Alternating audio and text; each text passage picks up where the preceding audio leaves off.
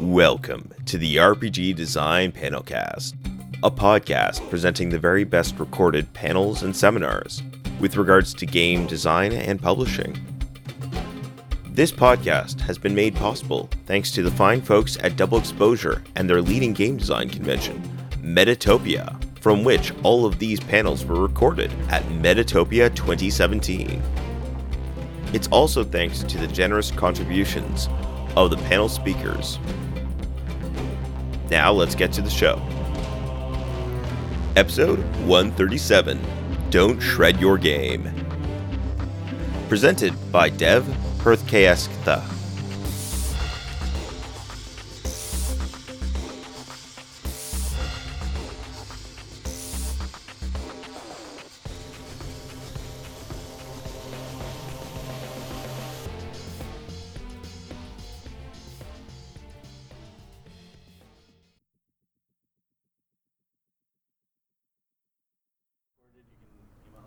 Tell us now or email us after, up to you. Okay, great. So if everyone feels that way, because they're Just don't introduce your name. Okay. I'm sorry, please go. You sure he was a little distracted? So Yeah, I'm sorry. I'm Kyle from Chicago. First time at Metatopia. Didn't bring a game this time, but I have a couple that I'm working on back home. Okay. I'm Mike from Philly. This is also my first Metatopia. It seems to be the running thing here. I actually have a game that's on Kickstarter right now, so I'm hoping that I won't have my heart broken too badly during flight testing, but we'll see what happens. Okay. Kat, this is my second Metatopia, so that's the first one I've brought something. I have a couple of story games that I'm testing, though they do use cards, so one of them does. So. I'm Taryn from Portland. This is my Portland, Oregon. This is my first Metatopia, and I have a number of games that are half developed that I've never actually gone through with publishing.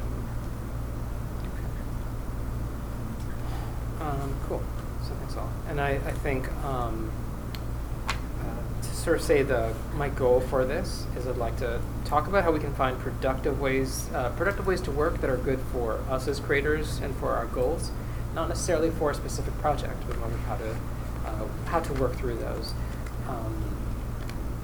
I think what I'd like to do is begin with some general overview for bullet points of things how I think about when I'm working with feedback, and then we could maybe we could offer up challenges we're having, or if we're having them currently, or challenges we anticipate, and help each other sort of workshop like how we can work with feedback to keep going. Or also we'll talk about examples in the past where you abandoned a project where you wish you hadn't, something like that. So some points, and this is this thoughts on, roughly speaking, a lot of what I talk about is iterative design, and you need to design sort of in small steps over and over again. And a lot of the advice I've collated here is just from other playtest feedback and people working in design and sort of stealing their good ideas. So suppose you come from a playtest and you have a lot of challenging feedback that seems to have substantial changes in what you've done, or perhaps you seem to have a lot of suggestions to do radical changes and radical rewrites. So a few ways to look at it. One is if you look at game design as an iterative process where you're continuing to make really small changes, that small changes are okay, or continued changes are normal part of the process. Even if there's normal changes which you could make but choose not to because your game is like already being printed or something, internalizing that lots of frequent small changes are part of the process. Another related to that is the idea that when you hit a problem, you want to find the simplest fix that will work for what you need. This relates to a temptation where you might want to sort of open up, if you have something that's pretty well baked and you're tempted to open it up and explore totally new ideas, you can do that, but you may want to instead consider what is the simplest fix for the specific problem. Something else important to consider when you're getting a bunch of feedback, for each piece of feedback, take the play testers. So, and we'll try. I'll go through and call these out as we work them. Remember these all. when you get a bit of feedback, you should take that person's subjective experience seriously, but definitely just treat it as this was the thing you're treating is their experience, not necessarily that person's prescription for what's wrong or their fix. Those are maybe interesting to write down as ideas, but remember, if they say you need to turn this deck building game into a drafting game, and throw out these cards and add these cards, that seems like a big change, but the important part is not their suggestion that you need to become a drafting game. You need to hear what problem did you have? And they said, oh, I felt a lack of competition. Sure, I'm making this up. Yeah, I felt a lack of competition, so you need to change from deck building to drafting. Well, the important part is the first part, like, oh, you felt like there wasn't competition. And yeah, so that's one part. Related to that is it's a subjective experience. Not every subjective problem is one that you'll have to fix. Some of them you'll find are defining like out of the scope of of what your game will do. Then there's also sometimes a situation at the table. A lot of these, if you want, you can press me for like examples I have of things. But I think paying attention as much to the conditions at the table is useful. So for example, if someone said I had a really hard time at the end of the game, but if you also recognize there's very low energy or other circumstances at the end of the game, it's still real feedback, but you need to note like, this may have happened due to these other reasons. I need to test this again instead of assuming here is a problem. But this is not to minimize. This is simply reduce that feedback to here's a problem I saw.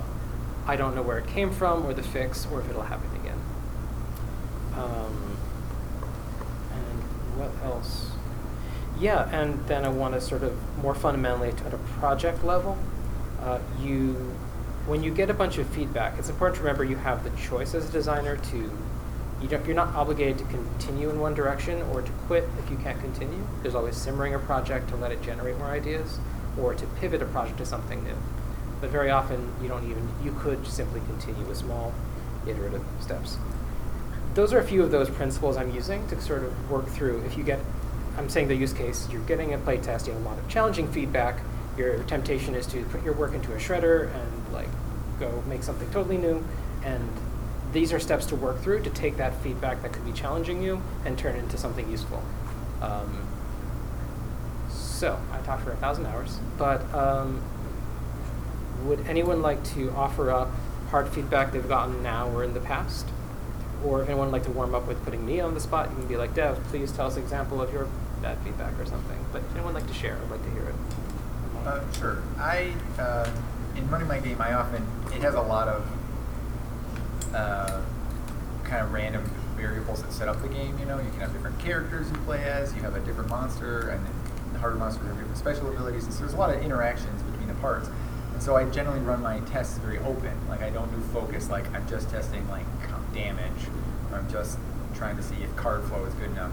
I just do an open thing. I say pick whatever you want, we'll do something, it'll be random and fun, and because I'm trying to get at the fun, but is there a point where I sometimes come after it and I kind of go, okay, I got all these ideas, I got all this feedback from all these different aspects of the game. How do we decide like is this tweak necessary? Like we played once and this thing happened, and maybe it was just based on random factors or a bad combination between two things. How do you try to, iterate on that? It just seems like there's so many possibilities for what to change. It's hard to figure out what like the primary, like how do you zero in on exactly what is like the biggest, most tangible flaw that you can change and improve. Okay, that's a really good question. Do you think you can have do you have a more specific example of a kind of feedback that came out that seems good, but you're not sure? Well, it's just about? like every playtester often has a different feedback, like about different aspects. They latch onto what they like and they say like this, and then a different guy might be like, I didn't like this, which is exactly what that person liked, Okay. And so yeah, because it's such an open test that it's hard to like in one game it might be like, oh, well that guy had trouble because he took too much damage and he couldn't like play in the game. So is that a problem, or is it just like a random occurrence that like if I play another 3 playtests that doesn't happen, and so basically. Okay. I mean, I guess the answer is probably test more, but like how do you decide when to iterate Okay. It kind of sounds like a volume related question. Like you don't have enough data to kind of jump to a conclusion yet. If you were continuing to play and then you did the same iteration a few times, or at least the same test parameters, then you could kind of determine if one guy had more of a leg to stand on than the other one. You know, they do the rule of thumb where it's 100 to 100. You want 100 people to play testing your game and 100 hours total played, so that you can really kind of get down to the nuts and bolts of what's going on. Because you can kind of play with bits and pieces of it, but until you actually see how everything's playing together, you're going to be second guessing yourself, I think. Or at least that would be my interpretation.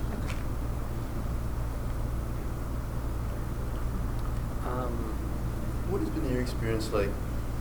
I mean, without walking about like randomized control tests and all that stuff. I mean, so I hear of this thing about 100 to 100. I mean, have you found some sort of similar rule of thumb? Because, for instance, if you in your games, if you design it and you say this is the type of audience I'm designing it for, do you make sure that all your testers are that audience, or do you also allow for other type of control groups just to hear something that maybe the hardcore people are not going to give you, or they'll see it differently?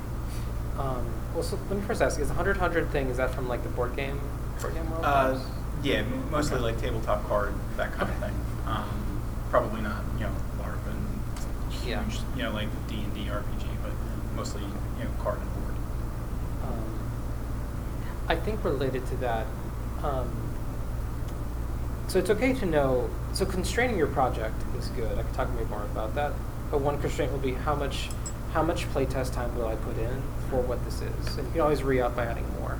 So in terms of like 100 hours sounds great, or 100 runs. If you have like a 20-person LARP, I think it can be very skeptical. Will this ever get 100 runs in its lifetime? Sure. Very legitimately. But knowing what is your playtest budget, as it were, and it is actually, I would say if you know your budget of playtest is limited, then fit within that, and it depends on the time of a singular iteration. So like if I imagine like a 4-hour game, you're not going to try for 100 game tests. Yeah, and then for anything smaller, you can actually really reach for more. Yeah. And but more specifically about how to get a lot of. It's going to be kind of an open answer, which it is, but thinking about where you're picking up playtesters and what their expectations are, I think is part of what you also can note. One thing you could do in your playtest is if you find the game is very sensitive to people's expectations, you could begin your playtest with a gauge of what are people's preferences and such like, and you can find that will greatly impact it. And dropping for the game that me and my spouse kickstarted, I think we did a solid amount of playtests. Maybe only once or twice with like a totally, say, unexperienced group, but we let that be. However, with different groups, I think Metatopia is really good. For sometimes you drop it with people from a totally different set of experiences. I think that's the best I can say is doing what you can, being thoughtful about where the group is coming from and their experiences. I feel like role-playing games can be very sensitive to what people's experiences are. It's actually, I think, one challenge is that it's so subjective. What goes to a good game that if everyone expects, like an Apocalypse World hack is their standard of good, bringing something very different one way or the other from it will be challenging, which does not mean your game is poor, but it means that it is so affected by that stuff. I want to go back a bit to your saying about how to zero in on a bit of feedback. Do you iterate every single playtest, or do you, or not? That's kind of. So you, I think if you have a bit of information of like this, if you have a bit of information that's like this could be a good change. You could, you can if it's not going to be exhausting or difficult. Sometimes there's a change where it's like, this is interesting change that would require me to change half the cards, I'm not going to do it. If it's like, I will introduce a rule differently, you could try it within 2 hours. So it depends on that, like how expensive it is to try it. I sometimes might wait for like a second piece of information, like not swiveling too hard, but sometimes sometimes a change clicks in with your intuitions. But if your problem is that you feel like you're getting more feedback that's going this way and that between different groups, it might be okay to simply take notes and see, will this happen in a second or third game? So as an example, I tried adding a new mechanic to Love Commander, which I'm going to test in a few hours, that nobody used at all. It was just like, was shredded from the table and gone. No, not shredded, bad word here. But no one used it. But I'm in fact going to try it for at least one of my 3 more sessions here to just try like, third time, like, is anyone ever going to use this one mechanic? If not, they'll feel totally confident dropping it. That said, there's another thing I tried where I replaced cards with dice, and I got such a strong signal from 2, and it fit within intuition that made sense that I went back to using dice. In that case, I could have kept on trying cards versus dice. I don't know. I could get bored and try it on the 3rd run, but it saw such a clear signal that I was really comfortable just trying that out. Yeah.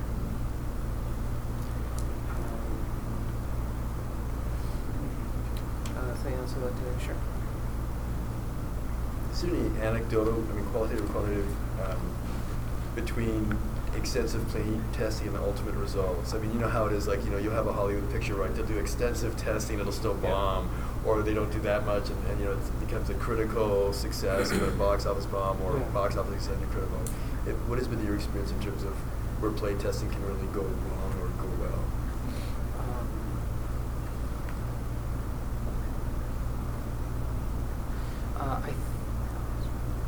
Or anybody? I mean, yeah, sure. I actually am, because I'm not sure if I have like good second experience on this one. I think there's always like, be careful that you don't take, like you were saying earlier, like don't take every single bit of advice or criticism 100%. Like if some guy doesn't like it because it's not his thing, don't try to change your game to make it. I can throw out like an example. So we play tested my game a lot, and of the 100 people that played it, or however many, not one person said anything about. We have like a rule sheet or a score sheet that you keep track of things with, and our 99th person was like, I wouldn't do it with the score sheet, but like with no, if he was our first guy and we said that and we went with it, then there's a chance that the other 99 people afterwards would have been like, this is kind of dumb. We should have gone with, a traditional score pad where you're writing down all your information instead of whatever way he was suggesting. So it's one of those tricky things where you just kind of have to find a balance, I think. You have to find what works best for you because ultimately it is your game. And then you also have to make sure that you're not letting one person's feedback kind of topple everybody else's.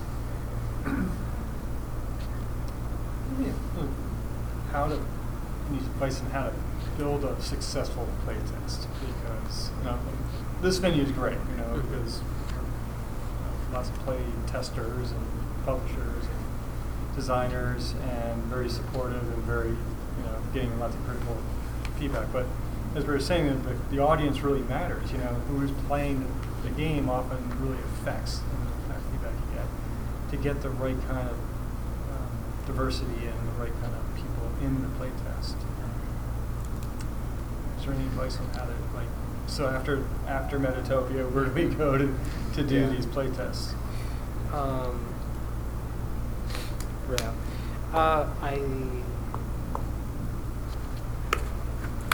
I think the other ways I've gotten playtests, like if I have a friend who is a fan of the project as it stands, or like sort of, a acquaintance or a friend in the hobby who's willing to play it with a group where I'm not there at all, that is super valuable.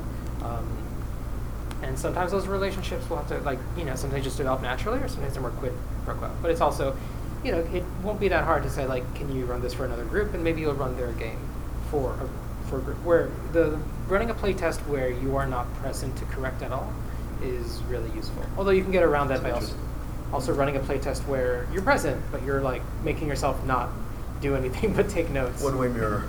Yes. Blind play test.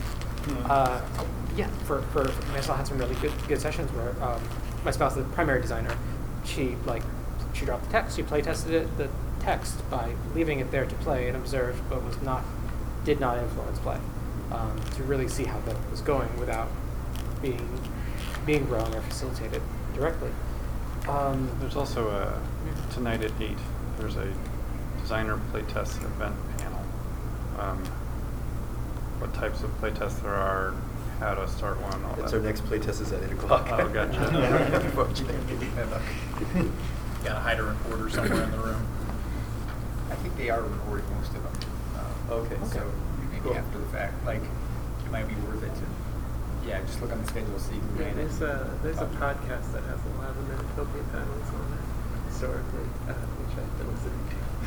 I think called Game Design Panel Podcast or I something think that's obvious the to one, the extent. yeah. Jason Pitt, I saw it on Facebook from his feed. You said to structure a good playtest. I think actually one thing. So the question of getting diverse groups is, a challenge, but perhaps doable. Structuring the playtest though makes me think of literally in terms of the structure of your playtest can actually make a lot of difference. So, and this has probably been maybe said in other kinds of advice, but like, if you have time to warm up and teach the rules, but also get it in basic information about your group in the beginning is useful. Having planned out how to do your debrief at the end, and make sure you have time for it. And if it hasn't been said before, at the end of your playtest slot, make sure you have an alarm to stop you 15 minutes to a half hour for how much time you need to get feedback.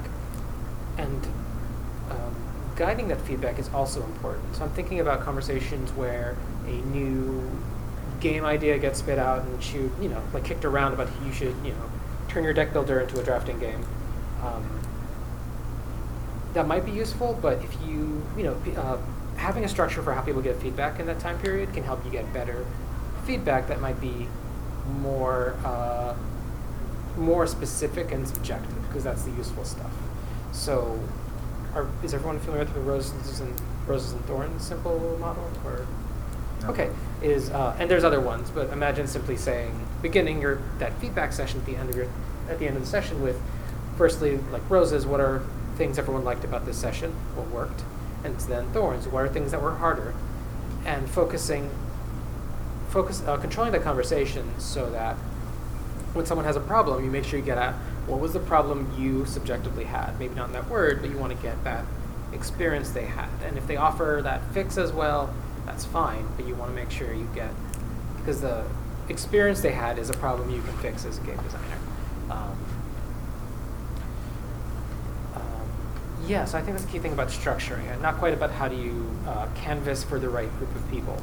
I think if you're asking the question of how do I get a different set of people, you're already on the right road, because you start thinking about what has been the same of everyone I've play tested with so far, and you can start to look for what am I missing out on. If, for example, I was playtesting a card game with primarily a wargaming group, then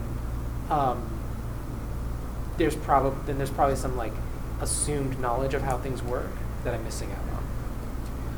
And that's actually useful even if you get a playtest that's rough. If a playtest is challenging because of those assumptions, now you know that's part of the game, and you could try to fix it, or you can make it part of the pitch.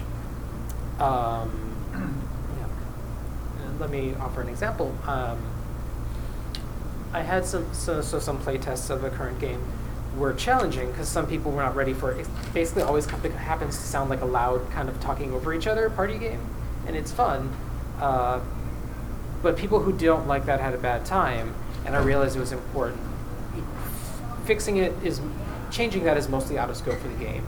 So it's moved into the pitch and description of the game, saying like, this is a loud talking party game where everyone yells and laughs, and it's a good. But I'm recognizing that's not something I'll fix. I move that to the scope of the game, to what it is. Same with So that maybe relates to audience. You might realize there are audiences for whom this game is for and just not for, and your project is better by saying it. It may not be something to fix. If you have feedback about changing the scope of your game, it might be true, it might not be true. Going back to like the playtesters explaining their experience rather than their fixes, kind of in with that is I had a playtest where I was working on a deck building game, and players came out of it not enjoying like how injury cards worked. Like there were too many of them, they did too many different things, and that kind of broke me down a little bit, because to me it was like this fundamental part of like what I was trying to do with the game. But like months later, I was thinking back on it, I was like, well, their reaction might have changed if I had just made some of those mechanics simpler.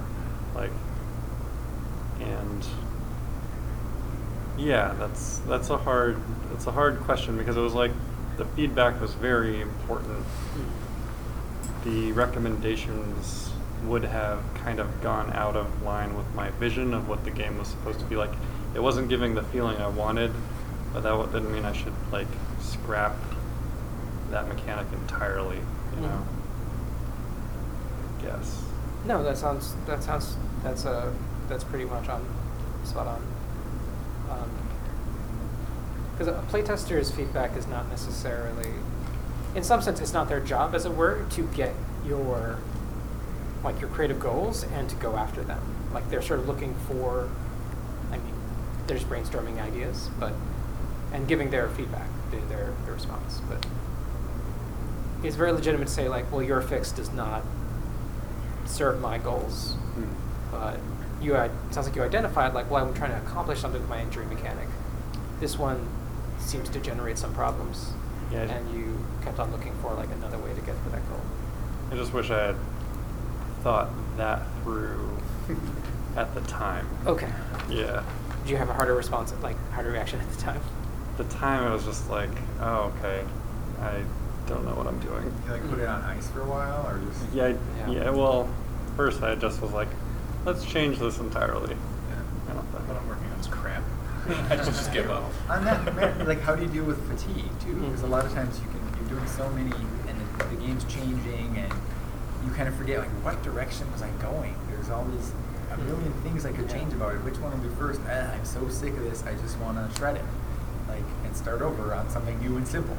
Like, how do you do it? Does anybody have experience with that? Like, it sounds like you got back on track eventually. Yeah.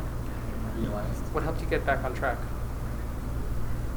I had to find inspiration in something entirely new, which in my case was sort of changing the theme, like going with something related, but didn't have as much to do with like your character getting injured. In this case, it was changing it to kids basically in a dream world who, if they were influenced negatively, it like messed with their cards, but it didn't have a visceral, like, any sort of violent feedback, you know. Would it be fair to say, like, by putting it aside for a bit to simmer, let you find a new angle? Yeah. Okay. And I think that's an answer for so actually fatigue is a really good phrase for it, and a thing to check in with yourself. If you are feeling fatigue in your design process, that means the answer is you need to effectively rest. Whether you rest the project for a time or rest iterations. Like, you can simply, if you see a problem with, say, with your game mechanic, but it's not impossible to keep going and you can't stand making more changes, you might say, like, okay, let's try this flawed game again 2-3 more times and see if this sticks, but also recognize, like, I'm not going to be able to fix this right now. Or like for a card game I'm going to test later, I might have realized, like, the math could be slightly tweaked, but I'm not going to mark up 25 cards, so I'll go for it. I'll take a note to myself, see if it repeats, but the game is fine to keep going. I think fatigue is another constraint on, like, well, what can I put into it right now? But I'm sorry. As part of the fatigue, like, I didn't grow up thinking of myself as an artist. I didn't have any artistic training, any design experience. So maybe other people also, but I wasn't prepared for the emotional impact of the design process. Like, I just wasn't prepared mentally, emotionally for, like, watching something kind of not work out for me. And that was much more fatiguing, because the analytical part of me was just like, okay, there's a problem, got to fix the problem. I'll just work on the problem. Didn't give myself any sort of break, which, since I just wasn't used to thinking of that sort of design work or like math or whatever as being emotional. I just didn't take care of myself in that way. Does that echo anybody else with something similar? I haven't had the opportunity to get my game eviscerated by anyone yet, but it happens all the time with my books, and that is something that, you know, it gets easier and harder. It's one of those things where, I mean, you're always going to have some kind of feedback, whether it's negative or positive, and you just have to kind of separate the. Most of the time, when someone's giving you something that you might perceive as negative feedback, they're not doing it to cause like any emotional damage or anything. They're trying to be constructive, and you just kind of have to separate it as best you can. And it sounds like you worked through it and you found ways to improve on the original idea. So I would say that's actually that's a lot better than a lot of people get through. And you said what, 3 months? So that's really good. Appreciate that. You might get positive or negative feedback, but it should always be constructive. So you should always be craving any kind of feedback, really. Some of it's not what you want to see, but I've been in academia and business and everything. Everything's going to get criticized, But if it improves the project, then it's good. So in that regard, you'll probably find that the people here are going to be super helpful and not. They'll come to you from a place of being a peer. I haven't had a chance to have my design eviscerated yet. That will be at 10 o'clock tonight. When they're good and tired on a Friday night. But we've gotten a few cuts already. So. What I've tried to do coming into this process is to say, like, look, I stand behind my idea. I wanted to write a game about the Paris Commune. I'm writing a game about the Paris Commune. If my feedback is turn into elves in Tolkien's Middle-earth, that's not going to fucking happen. Somebody else can do that. Yeah. The arrangement of the material and the mechanics I use to present that material, I'm certainly looking to get feedback on. And it may be that I can't write the Great Paris Commune game. Some other person's going to write a game about French proto-communists getting massacred by their own government.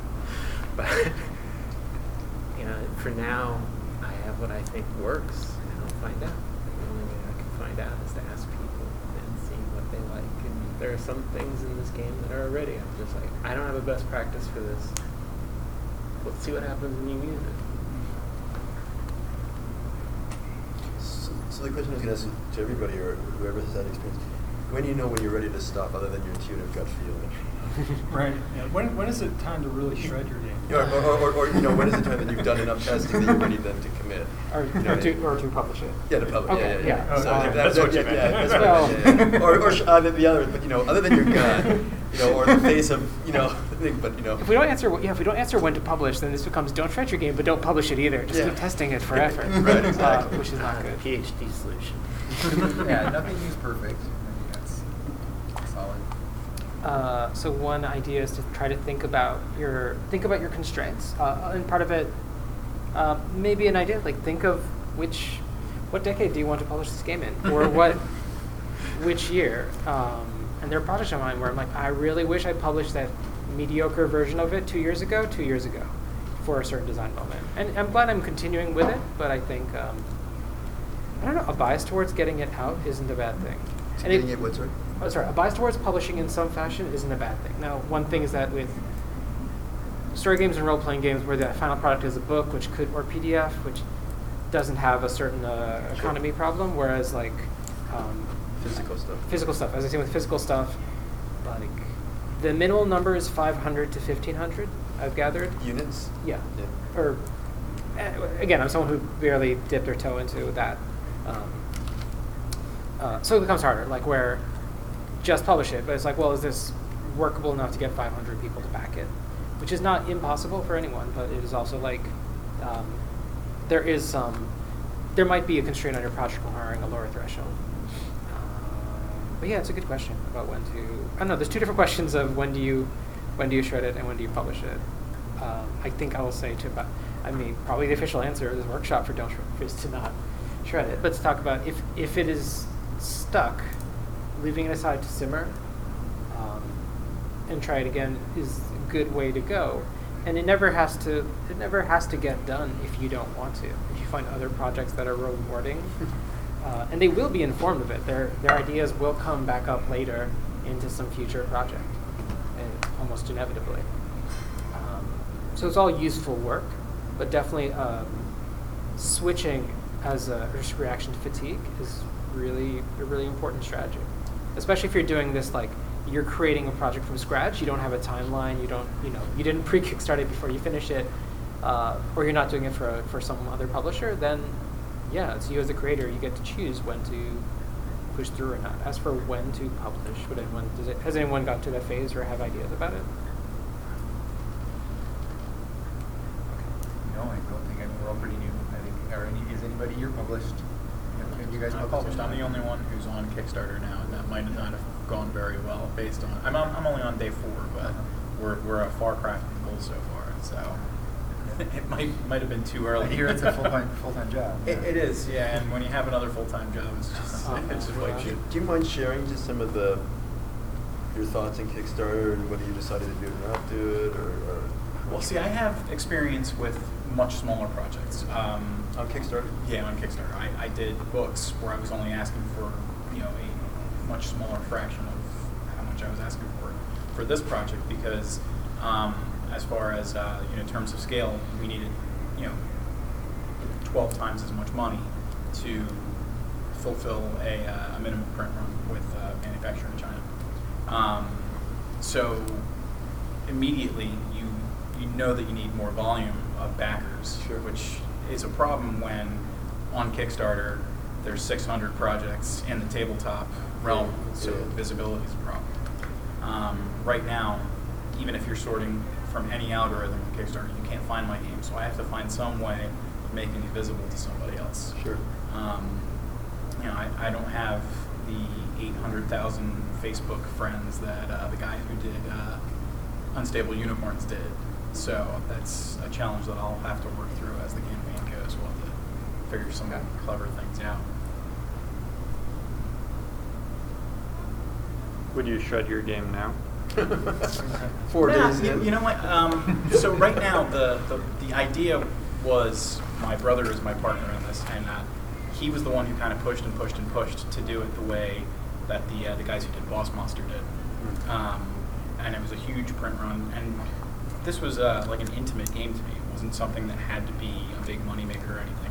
So even if it fails, I might just turn around and just do a print-on-demand kind of run with like GameCrafter or something like that. So at least the nice thing about having a project that's kind of like your baby, it's your darling. You don't have to sell it out. You can still have it, live on in some way. And I'm sure there's tons of people who will like the game in the iteration that it's in, even if tens of thousands of people don't in the way that you expect them.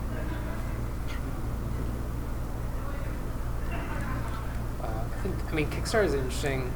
Then, kind of example, if you want to stretch it, like if you get effectively the feedback that people aren't backing it, it may be that this is just a challenging concept to get backers, but it is also as much like the tactics of how to get backers and how to run a Kickstarter are like you didn't quite catch. It's such a high probability thing. Isn't there something where like projects that go up on Tuesday are better because of some sorting algorithm or something? There's stuff like that where I definitely know it's put it become on a this. science, and you can Yeah. hire full-time. You can spend a lot of money. In fact, I had a couple of guys that did this Kickstarter and killed it, and I actually know 2 people that killed Kickstarter campaigns. And your total cost can be as much as 25-30%, especially when you hire all the consultants and all the people to give you that edge, and then they just couldn't get traction, and they just killed the campaigns. And one of them decided also to go from Kickstarter to not Indiegogo, but there's another one.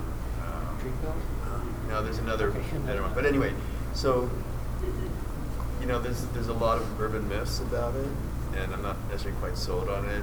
But you definitely have to do a lot of work and spend, certainly whether it's your time or your money. Yeah, definitely.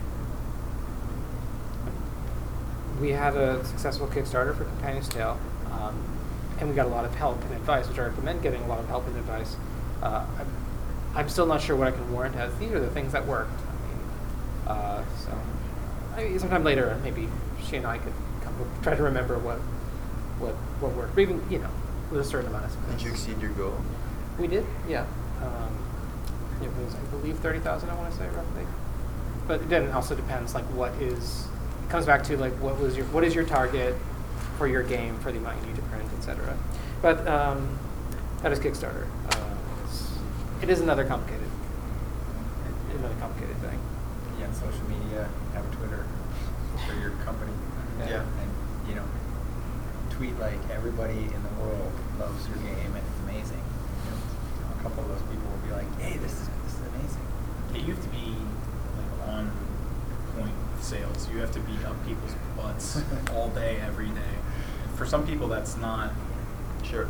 Yeah. That's why they have all these consultants. Yeah. But to talk about when to publish. So let's say like, what is the point you're like, I'll switch my thinking from does this game work to like, how do I make a Kickstarter successful? In terms of playtest, again, it doesn't necessarily have to be that I'm not getting any negative feedback, but it has to be that if you think you've learned, A, you've used up your time budget, B, if you've learned everything you want to learn. There's certainly some designs where new feedback keeps getting folded in. It's like, oh, that makes sense, but if I change this wording, the game is fine. Or this makes sense, but I need to tweak the pitch so people know what the game is for them. The more feedback that bounces off, or ultimately just can't find a place to fit in, your game is become what it'll be, and you won't change it or. Like at some point, somebody play tested Vampire the Masquerade and suggested, "Can I play this with non-vampires?" And they were like, "I don't think so." So eventually, if I came in early on, maybe it would have been part of it. But eventually, you're solid enough, not flawless, but you're like the game has a certain mass, it's a critical mass of what it wants to be, and it doesn't want to change it. The law of diminishing returns. That's totally. And then you've got years of expansion content. So Years of what? expansion content. Yes, Yeah, you want your exactly. game evergreen. Made. Vampire the Masquerade, not vampires. Yeah. Sure. Well, someone said it in the last panel. Munchkin just did Shakespeare, so this is like their 31st iteration. It's amazing, yeah. So, and I think they've got another one on Kickstarter right now that's like sci-fi based and everything like that. So They found something that works. I have a totally different topic. So I lived in New York for a long time, and I had a gaming community there, and I playtested games with them, and they were very focused on the playtest. They were very, for lack of a better word, very good at playtesting. Then I moved back to Portland, and my group of playtesters there were just sort of very dismal for whatever reason, like just across the board. Yeah. And it wasn't necessarily that it was demotivating, but I guess my question is just, how do you know if you have gotten the feedback that you want? Like, how do you know that you have gotten feedback that is accurate if you, like in my case, have experience getting just a different mood to it? Or maybe just focusing on finding gaming communities that are strong in the optimism, maybe? I mean, I'd love to get more of a read on what. Well, The specific. I'm curious which failure condition of dismal is happening, but. Lots of wanting to own the project themselves and trying to make it what they wanted. sounds like you just need a new group. Yeah. You might look into meetup groups because a lot of them, just based on the nature of what they are, they want to kind of bring positivity. They want people to show up, so they're not going to try and push you away by being like, "Nah, this idea sucks." Not everyone who's a good player is a good play tester, and even in a moment, even at a given, on one day, someone may not have brought their good play tester, and some people never have that day, but and that can be okay. I mean, the challenge of how do you recruit a group from scratch is it's still challenging. Yeah, I think you're in a great place. Sure. There are people, everybody here might be excited to play test your game. You tell them about it, and they're like, "That sounds cool." Be like, "Well, if you ever feel like running a playtest of it, I'll send you the PDF or whatever." I'm sure this is the way to go. Like, it can't be in a better place. Being confident that those groups are out there. I mean, yeah, for sure. Yeah, there's people who want you to succeed. Yeah. Time on. That's great. When you talk about like external playtest, if you're like really trusting someone, or I think trust is a bit too dramatic, but just trying to give the game to somebody else to run. Some expectations is that if you give your game to 5 to 10 people, probably one of them will run it. Expect some ratio like that, and to not take it personally. It's just that people probably have more games to run than they have nights when people aren't canceling for reasons of sick cats and whatnot. And that's okay. That's just part of it. That's part of why you offer it to a bunch of people, and one of them will bite. And making it as simple as possible. Like, okay, here's the things to do. You just print this, read this sheet first, and text me any questions to make it as simple as possible for finding some external group. As for finding a better group, I'm not sure if I can really offer help about how to recruit that better group, but it is okay to say some group of people is not your playtest group. It's also a same group that playtests a bunch of stuff. It's good for some kinds of testing. People talk about playstorming, where you're like designing as you go and things are rough. If you find a group of people you can kind of jam with, then it works, but that's not quite a playtest. Having different groups to try with can be good. But this is all the challenge. Certainly figuring out how your game can run online can also make that easier, while adding some other costs and challenges. Not all games run online. If yours is if it has a card components or things like that, you have to figure out how are you going to emulate that while being online. And there's tools, but now you have something else to worry about. But being open to those things helps you with that problem. And I'll grant, like I live in the New York area, and before that I lived in the Boston area, so I've had pretty like rich networks at the time for filling play tests. But it is doable, especially with more people who are like online and wanting to play. And I'd say trying to organize an online game can also have a lot of hit or misses in terms of timing, but just throwing it out there will eventually land. But I think it's useful to identify, as you did, like this group isn't gelling with this game, to be maximally charitable and not press for it. But like, but that will happen anywhere. I think I want to say we talk about it, like Metatopia's community is really great. It's the same kind of you still can have you can still have negativity even from very good people. So like even if you get feedback that's challenging here, do write it down, but you don't have to take it even if it's from like a guest of honor or something. You don't have to take it as like verbatim necessarily what you have to do next. It's a signal that as a designer it's your job to like process. But so even here, even as positive as everything else, you can still use your judgment. Yeah. Actually, one anti-pattern I see at Metatopia is people who are engaging with your idea positively.